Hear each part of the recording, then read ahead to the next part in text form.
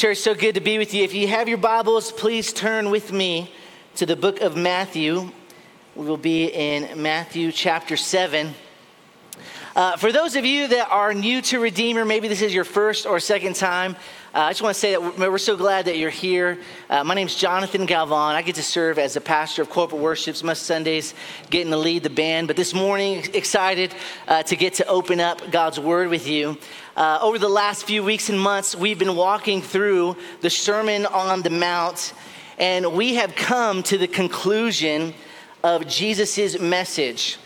And it's at this point that Jesus shifts gears and he comes now to the invitation. He is coming now to the response. A few weeks back, we were talking as he's closing his sermon, his invitation to all those who are listening is to come in through the narrow gate. He invites people to come in and take the narrow path. The only way that one can enter through the narrow gate is through faith in Christ. He tells his disciples that the narrow way, the way that leads to life, is difficult, that few will find it. Last week, Pastor Jason walked us through the next portion where Jesus is telling his disciples to beware of false teachers. What should they look for? He reminds his disciples that they will be able to tell the difference, but from a false teacher to a true teacher based on the fruit of their life. And now the portion that we are looking at this morning is probably one of the most difficult parts in the Bible. It's probably one of the most hardest words.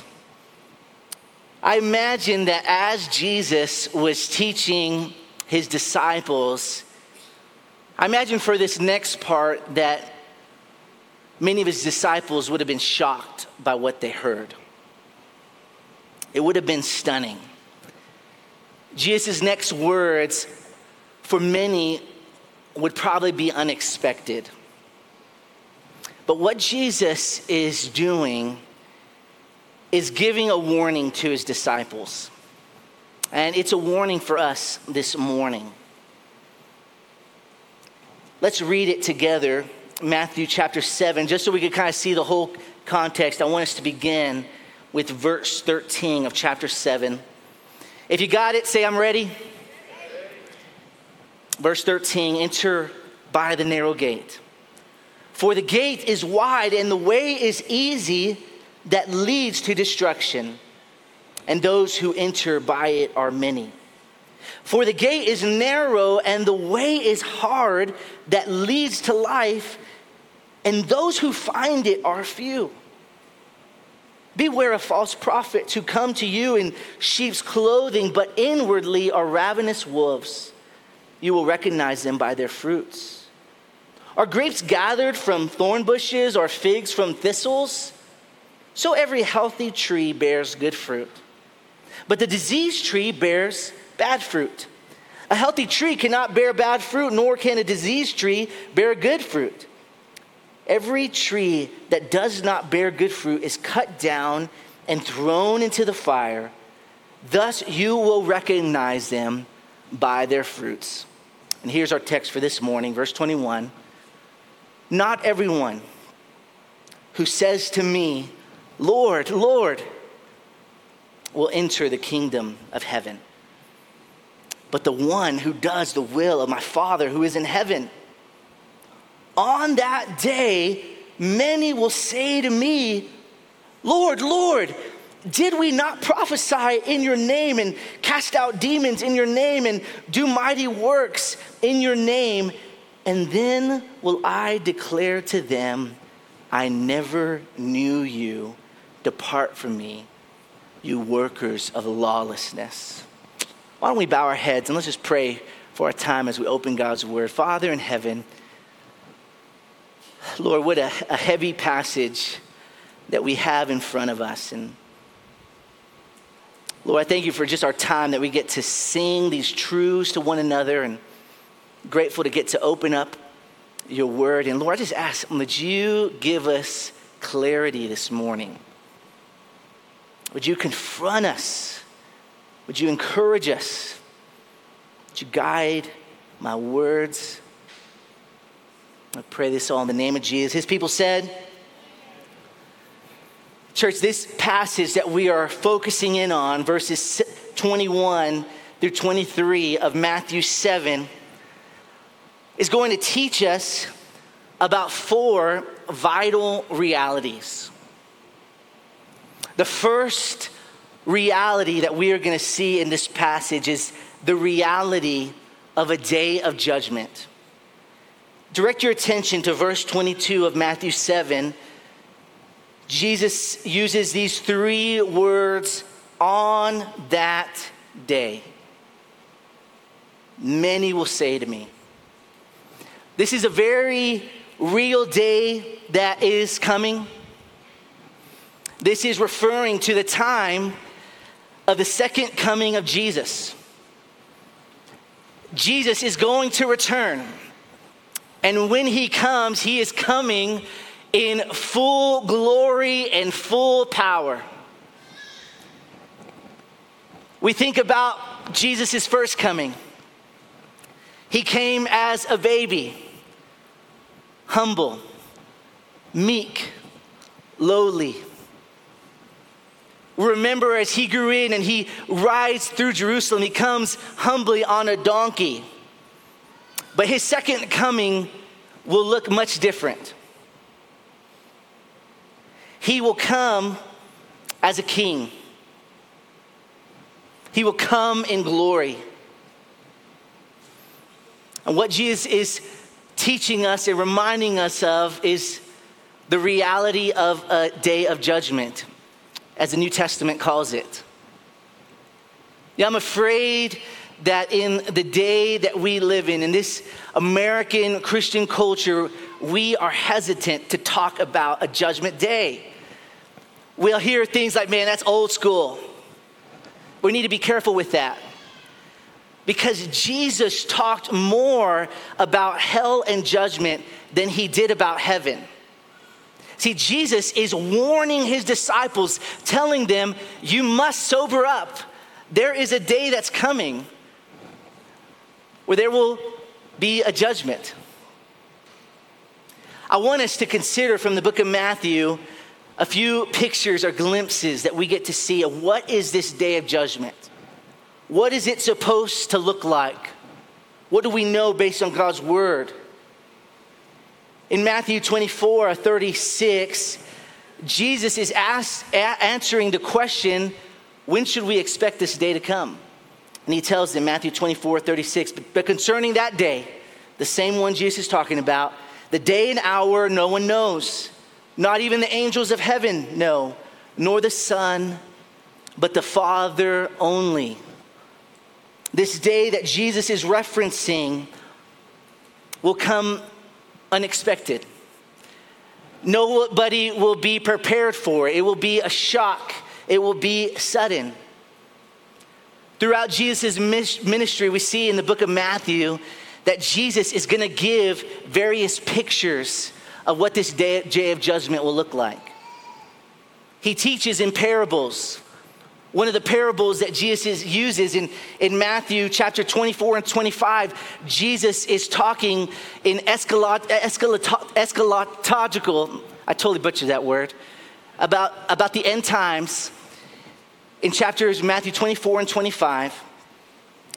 And he tells us this story about a landowner that has his servants, and they go and they plant good seeds into their crop, into their land.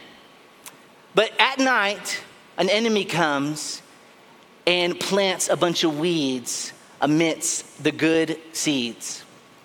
The time comes and these crops begin to grow, and the servants observe that there are good seeds and there are also weeds. And they go to the master and say, Master, didn't you plant good seeds? And the master tells the servants, in the middle of the night, an enemy came and planted weeds amidst our good seeds. And so the master tells them, hey, when it's time for harvest, I will have the reapers come, and I want them to separate the weeds from the wheat. Here's a picture that Jesus gives us in Matthew 13, 41, 42. Speaking of this day, the Son of Man will send his angels, and they will gather out of his kingdom all causes of sin and all lawbreakers and throw them into the fiery furnace. In that place, there will be weeping and gnashing of teeth. This is the judgment day, the day where Jesus separates the good seeds, the good wheat, from the weeds that are in the land. The other picture that Jesus gives in Matthew 25, 41 is the parable of the sheep and the goats. Jesus says it's going to be like the shepherd that separates them.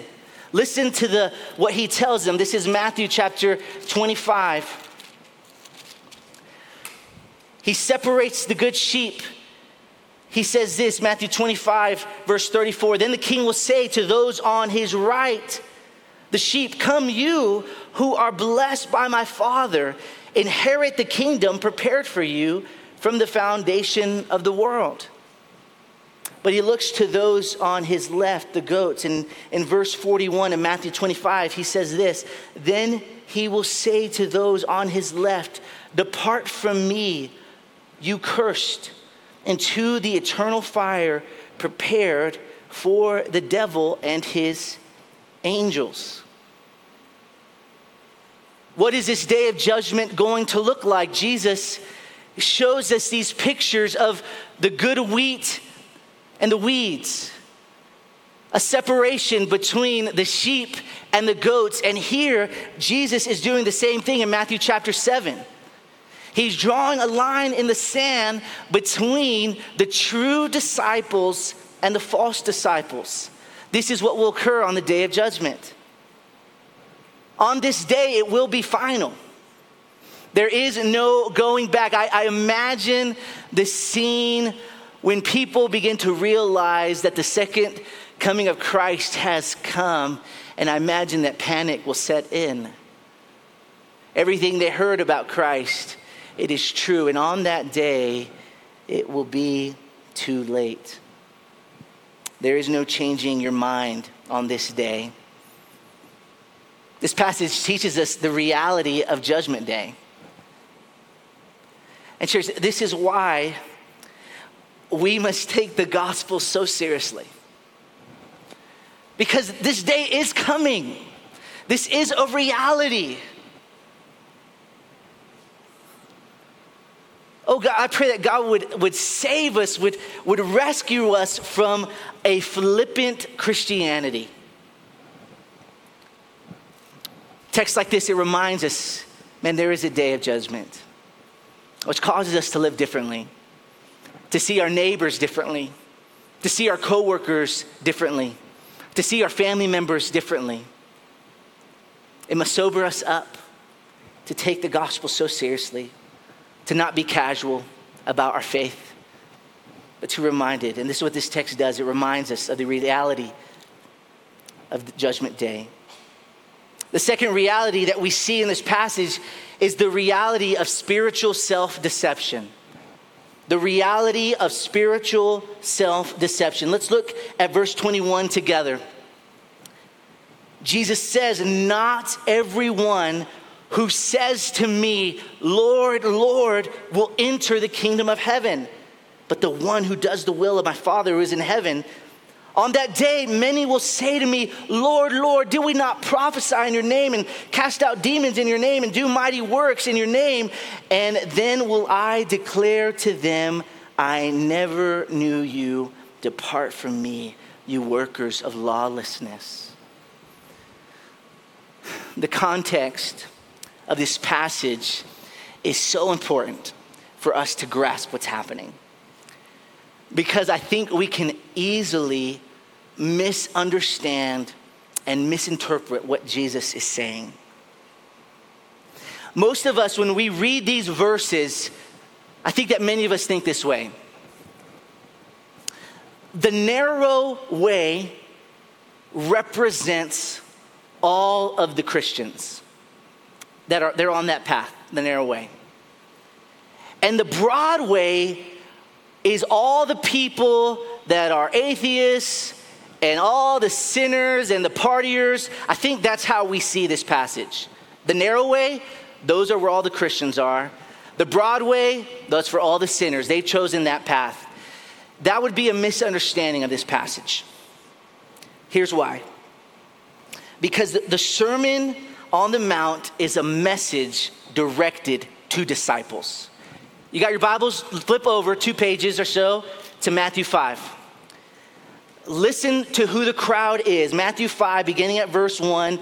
Jesus, the text says, seeing the crowds, he went up on the mountain, and when he sat down, his disciples came to him, and he opened his mouth and taught them. Do you know who this group is? Jesus is talking directly to a group of people who are saying, man, we're in. That's who this group is. Man, they got the Jesus t-shirts. Man, they've been following Jesus. This is his group. These are the groupies. That's who Jesus is talking to. They've been following everywhere. Everybody says, oh, I think those people, they're with Jesus. They are part of the in group. It reminds me of the parable of the virgins. Matthew 25. Jesus paints this picture of there are 5 wise virgins and 5 foolish virgins. Both groups of people are waiting for the bridegroom. That is so important. Both the wise and the foolish, they know the bridegroom is coming, but the foolish were not prepared. The bridegroom comes, the wise virgins, they go into the wedding banquet. When the foolish virgins, they come and they knock on the door and they say, Lord, Lord, let us in. And Jesus replies, who is the bridegroom? Depart from me, I never knew you. See, both the people on the narrow way and the broad way all think that they are on the road that leads to heaven. This is a group of religious people that he's talking to. This is the Judas tragedy. Judas was following along Jesus, seeing everything that he did. Outwardly, he was a part of the group, but inwardly, he was elsewhere.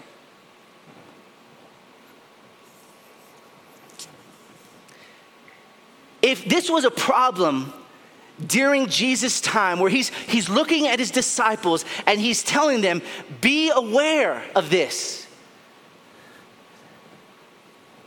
I think we absolutely must be aware of it for us here. This is probably the most tragic verse in the whole Bible. And the word every week that has just stunned me each week, throughout the week as I've been looking at this passage, is verse 22 of Matthew 7. Notice what Jesus says, on that day, many will say to me, Lord, Lord. See, that word many, it should ring a bell for us. It sounds a lot like what Jesus says in verse 13 of Matthew 7. For the gate is wide and the way is easy that leads to destruction, and those who enter by it are many. Church, you must listen. Every person in this room, you must listen.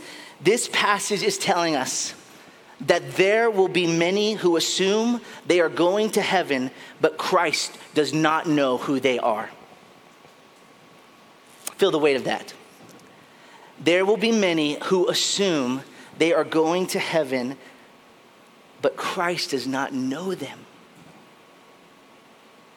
This is the greatest mistake that could ever be made, to believe that you are saved when really you are not. And there will be many, according to Jesus, who will hear those awful words, I never knew you. They were part of the group.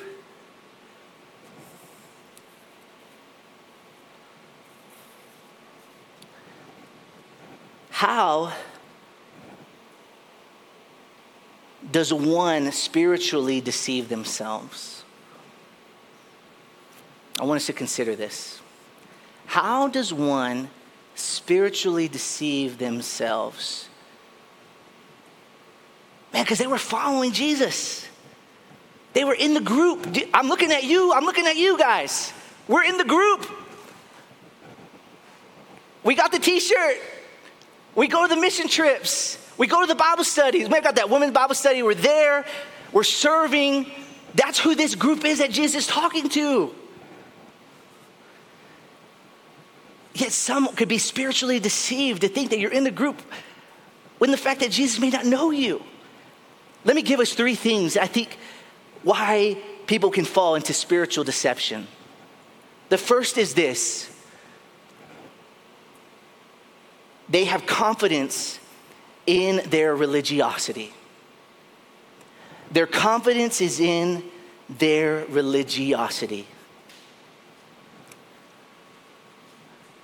They hope that the fact that they have done the religious rituals. Man, when I was a little boy or wherever it was, man, I walked the aisle and I repeated that prayer. And outwardly, I'm doing these things, and their hope is in their religious rituals. A great example is the Pharisees. Look at what Jesus tells the Pharisees in Matthew 25. I don't have it on the screen, but listen to these words because this gets to the heart of this danger of confidence in religiosity. Listen to what he tells them. Matthew 20, this is actually Matthew 23, verses 25 through 28. Listen to what he says. Woe to you, scribes and Pharisees, hypocrites, for you clean the outside of the cup and the plate, but inside they are full of greed and self-indulgence. You blind Pharisee, first clean the inside of the cup and the plate, that the outside also may be clean. Woe to you, scribes and Pharisees, hypocrites, for you are like whitewashed tombs, which outwardly appear beautiful, but within are full of dead people's bones and all uncleanness. So you also outwardly appear righteous to others, but within you are full of hypocrisy and lawlessness. Did you catch the point? Outwardly, these people, they look the part. They have the same lingo, they look the same, they're in the same groups, but you know what? Inwardly, their heart is far from God. This is an external faith that is absent of any real substance. Jesus isn't the Lord of their life. They don't have a relationship with him. They are confident in their religious activities, and it's absent of any kind of relationship. Do you understand? That's this first group. The second way that we could fall into spiritual deception is this: coming to Christ with improper motives. Coming to Christ with improper motives. I just don't want to go to hell, so sign me up, right? As long as I don't have to go to hell, sign me in. I'm in for that. They want a Savior, but they don't want a Lord.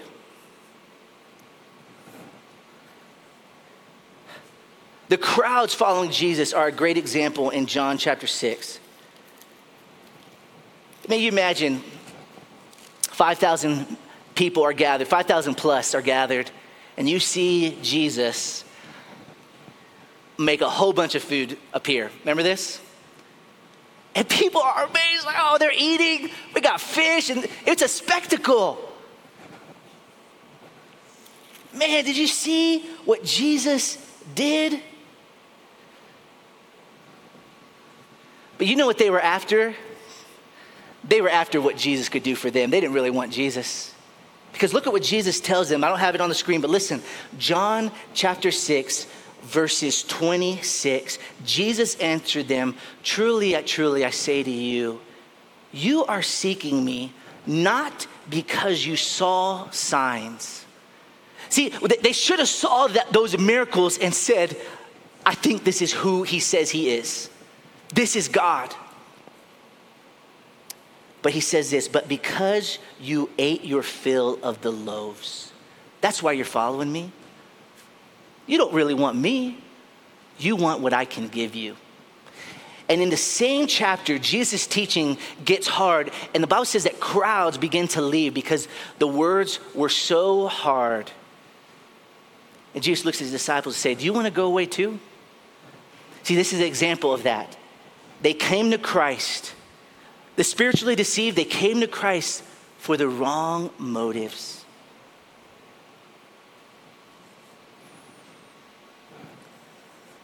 They didn't come to Christ because he is the ultimate treasure.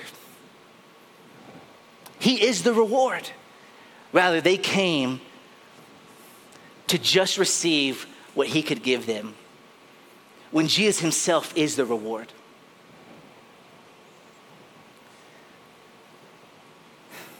The last way that people fall into spiritual deception is a failure to examine your faith. Some of you might be thinking, man, this is so intense. But yet throughout the scriptures, we read this, examine yourself. Are you in the faith? For example, 1 Corinthians 11:28, this is the passage that we probably look at most often every time we take of the Lord's Supper. Paul is reminding the church, hey, when you take of the Lord's Supper, listen to the instruction, 1 Corinthians 11:28, let every person examine himself then, and so eat of the bread and drink of the cup. Examine yourself. Are you in Christ? Have you repented of your sins? Have you put in your faith? Is your confidence in your faith in Christ alone to save you? Again, Paul's instruction, 2 Corinthians 13, verse 5, examine yourselves to see whether you are in the faith. Test yourselves.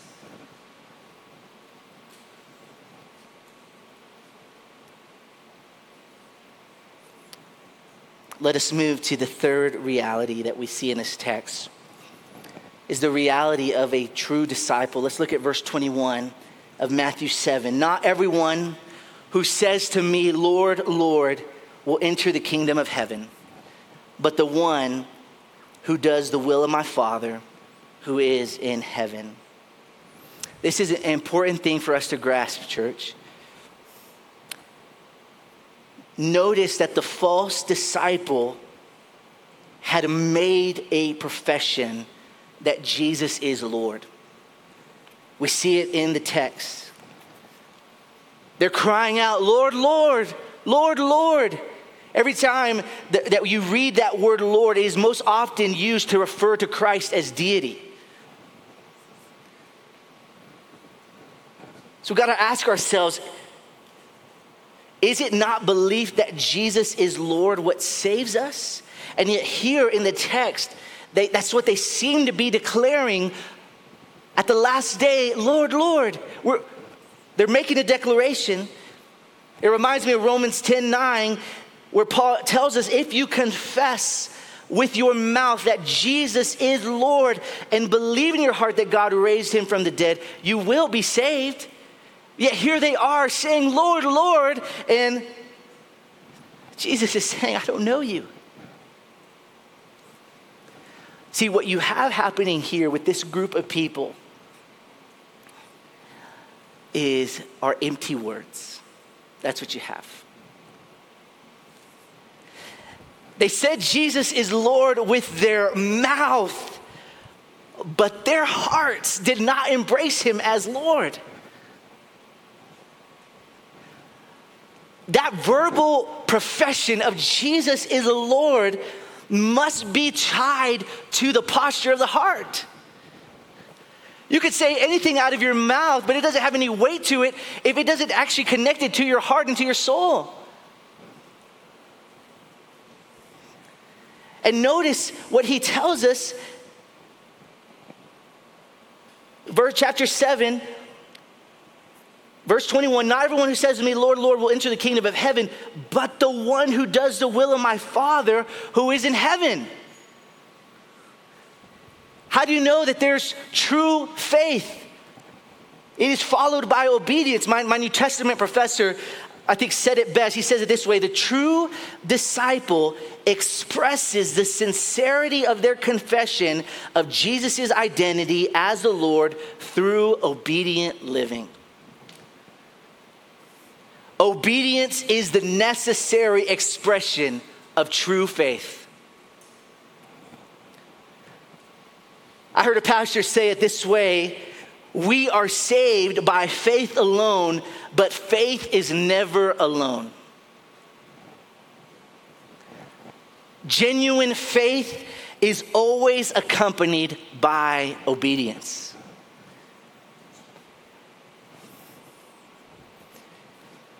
You got to catch what's happening in the story. Their religious resume will not allow them to enter the kingdom of heaven. Look at what they did. Verse 22, on that day, many will say to me, Lord, Lord, did we not, fill in the blank, prophesy in your name, cast out demons in your name, and do mighty works in your name? We get the picture that there is a large group of people that are very much active in their religion. Man, they are doing things. They are busy with ministry. They are active in mission trips. They are showing up to the Bible studies, but these people were not born again. Outward religion, but no inward relationship with the Father through Christ.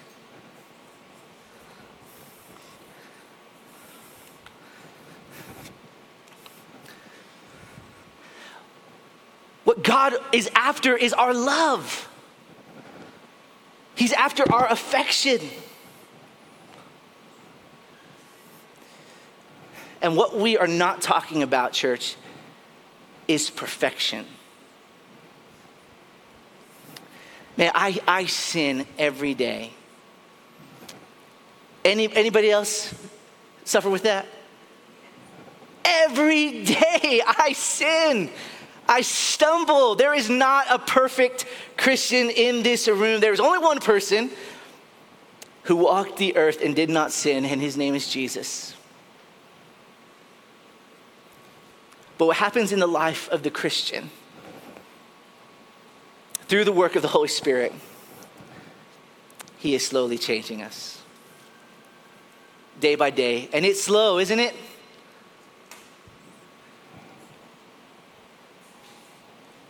We're not talking about perfection, but progress. So church, let me ask us, what are evidences of saving faith? Maybe some of you are in the room and you feel like you're being put in a corner and you're saying, well, how do I know that I'm saved? What are evidences? Let's consider what Jesus says in the Beatitudes. He opens up with, blessed are the poor in spirit. Blessed are those who mourn. People who have saving faith have realized that they are spiritually bankrupt without Christ. They have realized that they are a spiritual beggar. That is evidence of saving faith. They mourn because they realize that they are a sinner and they are helpless without the redeeming work of Christ on their behalf.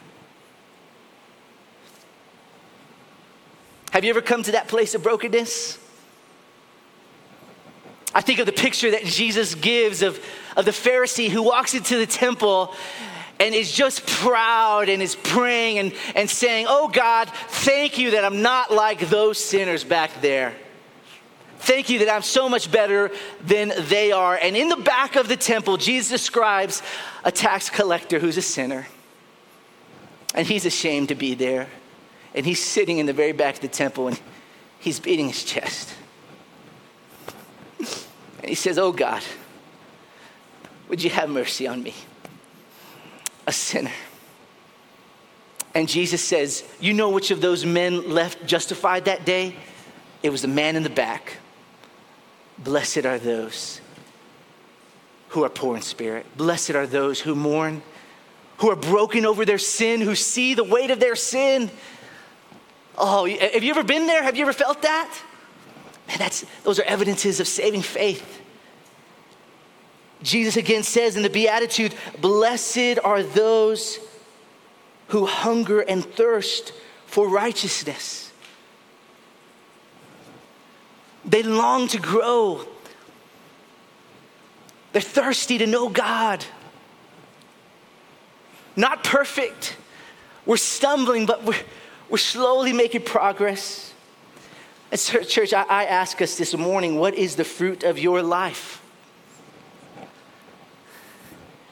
Do you look like Jesus more today than you did 5 years ago?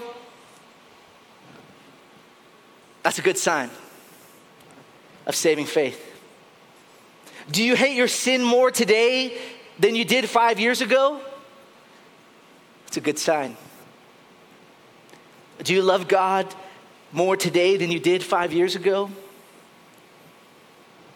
Those are marks of the true Christian. Those are the realities of saving faith.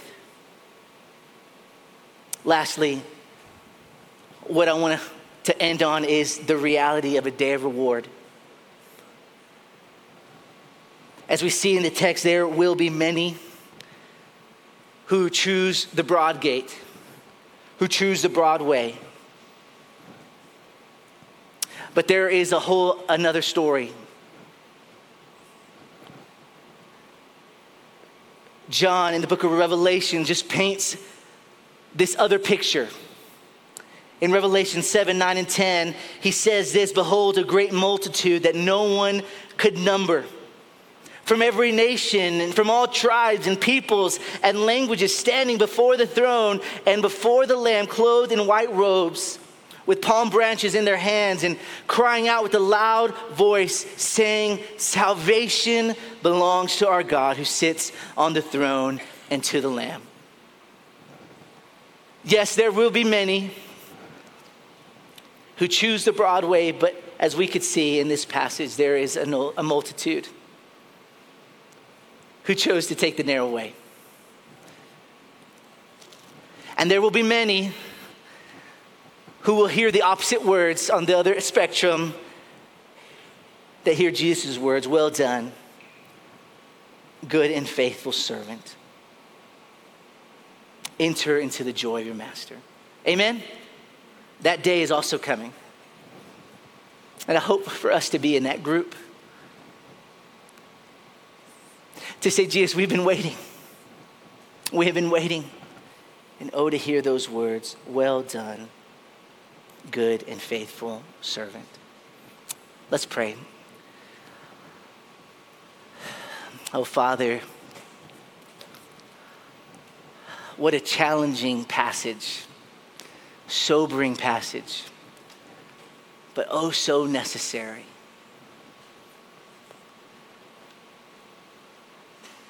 Lord, because just as you spoke to the disciples that were gathered with you, and if you saw it as important then, it is important now that we do not deceive ourselves. To simply embracing a external religion. Oh Lord, but we want to be about an inward heart change, an inward posture that sees you as the Lord of our life. And so God, I pray, would you just speak to us this morning? Encourage, confront this morning, we pray. You would help us in the name of Jesus. Amen. Thank you for listening to this message from Redeemer Church. If you want to connect with us at Redeemer, we would love for you to visit us at a service in person or visit us online at www.redeemermidland.org.